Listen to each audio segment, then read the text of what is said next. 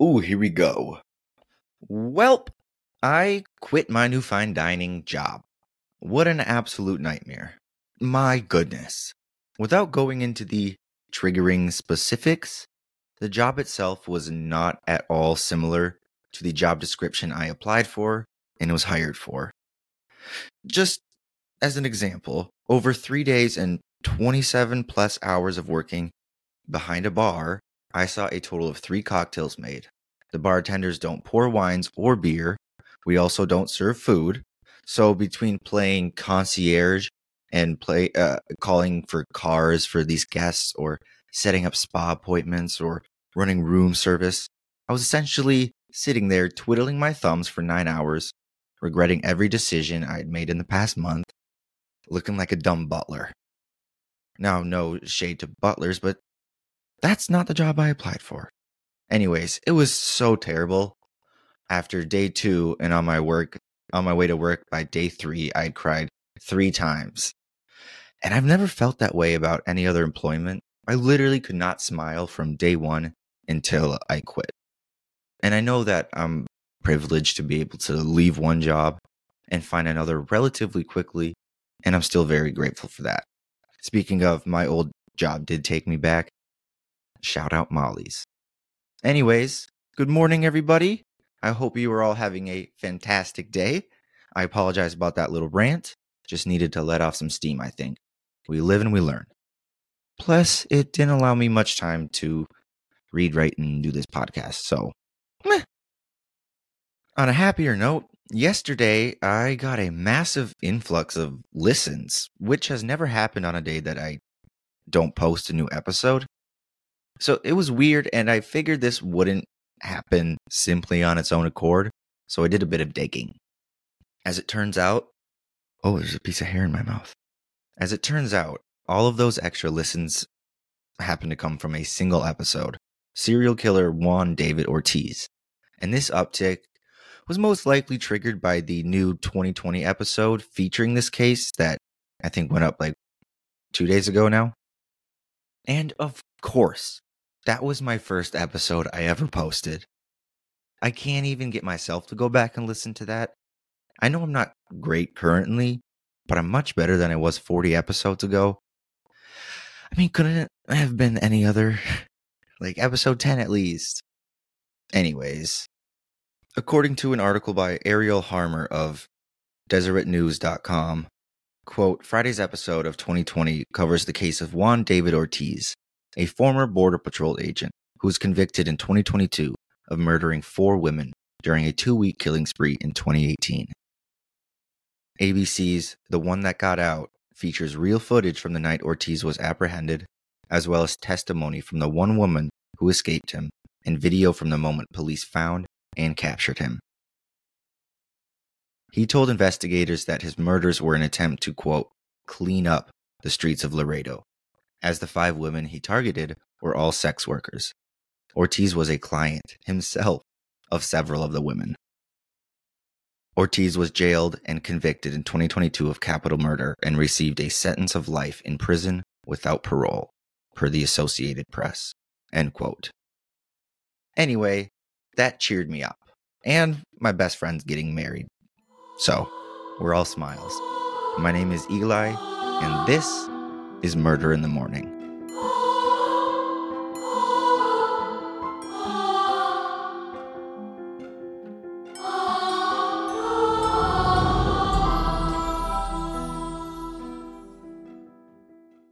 My sources today come from listverse.com, the website Legends of America, Wikipedia, of course, and finally, the New Mexico Nomad article titled Serial Killer on the Taos Trail.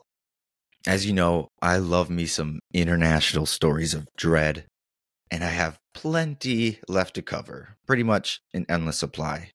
But I do try at least most days to find more obscure and less told tales. And sometimes I happen to stumble across a story that's too thrilling to ignore.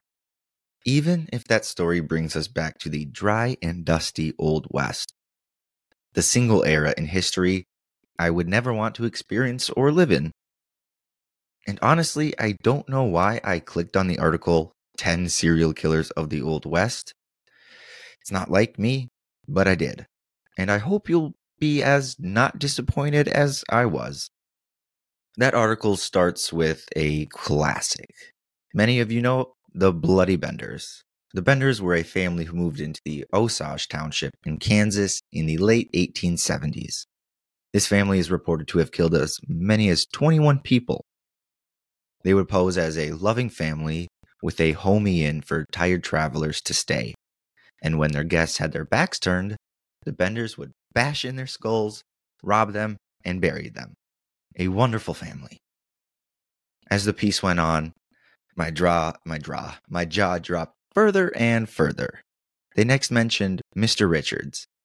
Quote, Stephen D. Richards has been called the Old West Ted Bundy, but in his day and age, he was dubbed the Nebraska Fiend. He was a charming and well-spoken man. Unlike Bundy, Stephen seems to have had no preferred type of victim when it came to killing.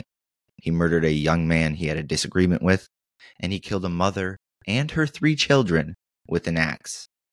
Stephen said of killing this family that it was no different to him than killing jackrabbits. He ultimately murdered 9 people in total. End quote. And finally, our dear author gave us this goldmine. History pun intended. Mr. Charles Kennedy, a big, burly man designed for the rough and tumble lifestyle of the Old West. In 1865, so I guess about 5 years before the Bloody Benders started shivving people. In 1865, Charles, his wife Rosa, an indigenous woman of the Ute tribe, and their 3-year-old son moved to the Moreno Valley in New Mexico. Moreno Valley lies in the, forgive my pronunciation, Sangre de Cristo mountain range, the southernmost section of the Rocky Mountains, which takes up space in southern Colorado and northern New Mexico. Sangre de Cristo roughly translates or directly translates to blood of Christ, if you were curious. According to Spanish Peaks Country, this mountain range is one of the longest ranges on Earth. It stretches from the Poncha Pass in central Colorado to the Glorieta Pass in southeast of Santa Fe. The range consists of 10 14,000-foot peaks and more than 24 13,000-foot peaks. Some of the world's best rock climbing, downhill skiing, and whitewater rafting can be found in these mountains. Hunters love bagging elk and bighorn sheep, and fishermen have incredible luck in the range's numerous lakes, rivers, and streams. End quote. Suffice it to say, this was a long and treacherous route for anyone at the time. One of the longest mountain ranges in the world in the late 1800s. Not ideal. Although it is extremely gorgeous, I got lost in the photos for a few too many minutes while researching. At the time of their arrival, the New Mexico area was already a bit dangerous, as was the rest of the West. But then gold was found specifically in this area, and Moreno Valley was suddenly alive with travelers and dream chasers of all sorts. Charles, he took advantage of this newfound popularity and built a rest stop on this isolated trail between Elizabethtown and a place called Taos, Taos. Since I have never been to New Mexico, I looked up these locations for a bit of a reference point. So Elizabethtown is in the dead center of the mountain range, while Taos is on the edge of the range, with only at least currently, 2 designated routes between them. One is roughly 36 miles, while the other is a much longer 49 miles. Either way, it's more than a day's travel if you're living in the 1800s, and people will always be looking for a safe place to rest. Charles would build this rest stop 18 miles past Elizabethtown on the way to Taos, the exact halfway point, in a place called, again, forgive my pronunciation, Palo Flachado Pass, or Flacado Pass, the shorter of the 2 trails, which is kind of smart. Unfortunately, as smart as Charles was for this move, he was not the most pleasant host. It's unclear if Charles Kennedy began killing right away or slowly graduated into it, but between 1865 and 1870, rumors started to rise of people missing in the area or never reaching their destination. However, due to the transient nature of this massive area, not to mention the isolation alone, many of these missing people went unnoticed for long periods of time. And if someone were to look for a missing family member or friend, they would have to search both of these trails and thousands of mountainous acres on either side. As the story goes, Charles Kennedy would welcome strangers into the rest area, and while they slept, he would murder them, most notably by bashing their head in or strangulation. Then he would steal their valuables and either bury or burn the bodies.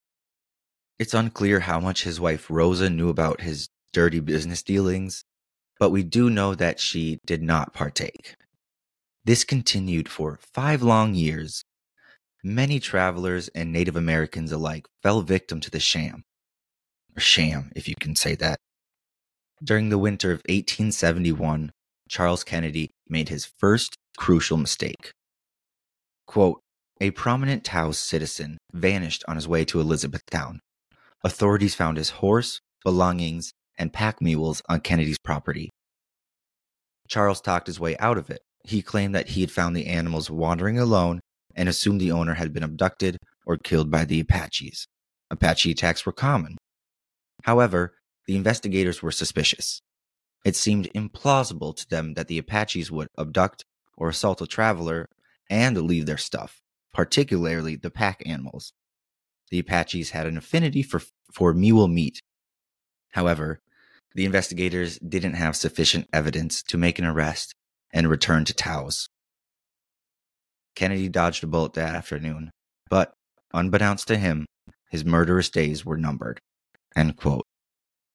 Now, again, since it's 100 plus years ago, it's unclear if this incident happened immediately after this close call with authorities or if he waited a bit of time, but eventually Kennedy took in another victim. Now, this part is the entire reason I chose to cover the story. It's absolutely unhinged. I won't even try to summarize it. I couldn't do it justice. According to the website New Mexico Nomad, there are a few variations of how it actually played out, but this is the most commonly told and or believed. Quote, a traveler stopped for the night on his way to Taos. Over dinner, he asked his host if they had seen any Indians in the area. Charles' son responded, can't you smell the one Papa put under the floor? Charles Kennedy lost it. He shot his guest and bashed his son's skull in against the fireplace, throwing both bodies in the cellar. He locked his screaming wife in the house and proceeded to drink himself into a coma. When he eventually passed out, his terrified wife escaped through the chimney and fled 15 miles to Elizabethtown. She burst into the local saloon, frantic, crying, bleeding, half frozen, and incoherently babbling. Clay Allison and David Crockett, nephew of frontiersman Davy Crockett, were having drinks, watching, and listening to her. End quote. We have murder and a Davy Crockett connection? It doesn't get much better than that. Rosa continued to share shocking details with these saloon guests. She claimed Charles had killed her 2 other children before they had moved to Moreno Valley. She went on to say that there could be as many as 14 to 20 people buried on their property. Clay Allison, a man known as a hard-drinking, gunslinging, bad-tempered rancher, gathered David Crockett and a few other men and steered this posse towards Charles' house. Upon arrival, the men found bones still burning in the fireplace, presumably the guest and his own child's, and multiple skeletons underneath the house. Charles came outside, still drunk, and the townspeople immediately took him into custody. In October of that year, he attended pretrial, where a witness appeared claiming to have seen Kennedy shoot a passing traveler. The court ordered he be held until his final trial date, but as his day approached, more rumors started to circulate. It was said that Kennedy's lawyer found a loophole to get him out of these charges. And when Clay Allison heard this news, he immediately took justice into his own hands. Quote, Clay Allison and his companions took matters into their own hands and kidnapped Kennedy from jail. Accounts about what followed may vary, though the outcome for Kennedy is consistent. One variation suggests that the men cut his head off with a knife. Another version says the vigilantes put a rope around his neck and dragged him by a horse up and down Main Street until his head detached from his body.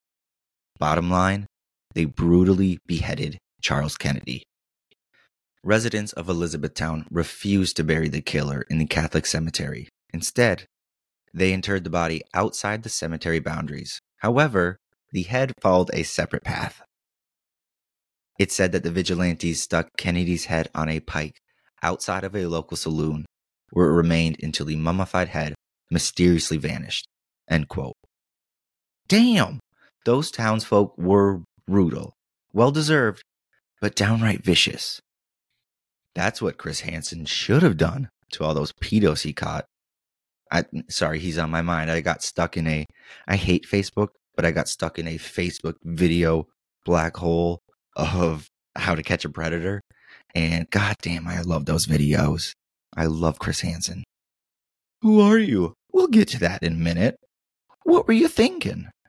Anyways, with varying accounts, it said that Charles Kennedy may have killed between 15 and 100 people, both in New Mexico and in his previous life, including those 2 children he most likely killed. As with many of these old stories, a lot has been left up to imagination and theory and speculation, but I did try to give as many historical facts as possible today. But what did he do with all the money and valuables he stole for those 5+ years? What was the end goal? What was it all for? According to the New Mexico Nomad, though Charles always took their money and belongings, he wasn't known to spend money. Most people assume that he buried the money, waiting for a time where he could spend it without suspicion. Perhaps the money is still buried somewhere in the deep Sangre de Cristo Mountains of New Mexico. If any of you out there are brave or adventurous enough, or maybe just bored, there's some treasure to be found. Probably haunted treasure, but treasure is treasure. I mean, it's much more plausible to find that, because we know where his house was at least, than it is to find D.B. Cooper's lost money, that's for sure. Anyways, that is all I have for you fine folks today. Even though I love that story, I probably won't do another Old West tale for a while unless you thoroughly enjoyed it. In which case, of course I will. But if I'm being honest, I am a slut for Christmas, so I'll probably start doing a little holiday-themed murders instead. I doubt anyone will be too upset over that. Anywho, thank you again to you and your eardrums for taking the time out of your day to listen to me. It's truly 100% appreciated. Okay, bye-bye. Love you.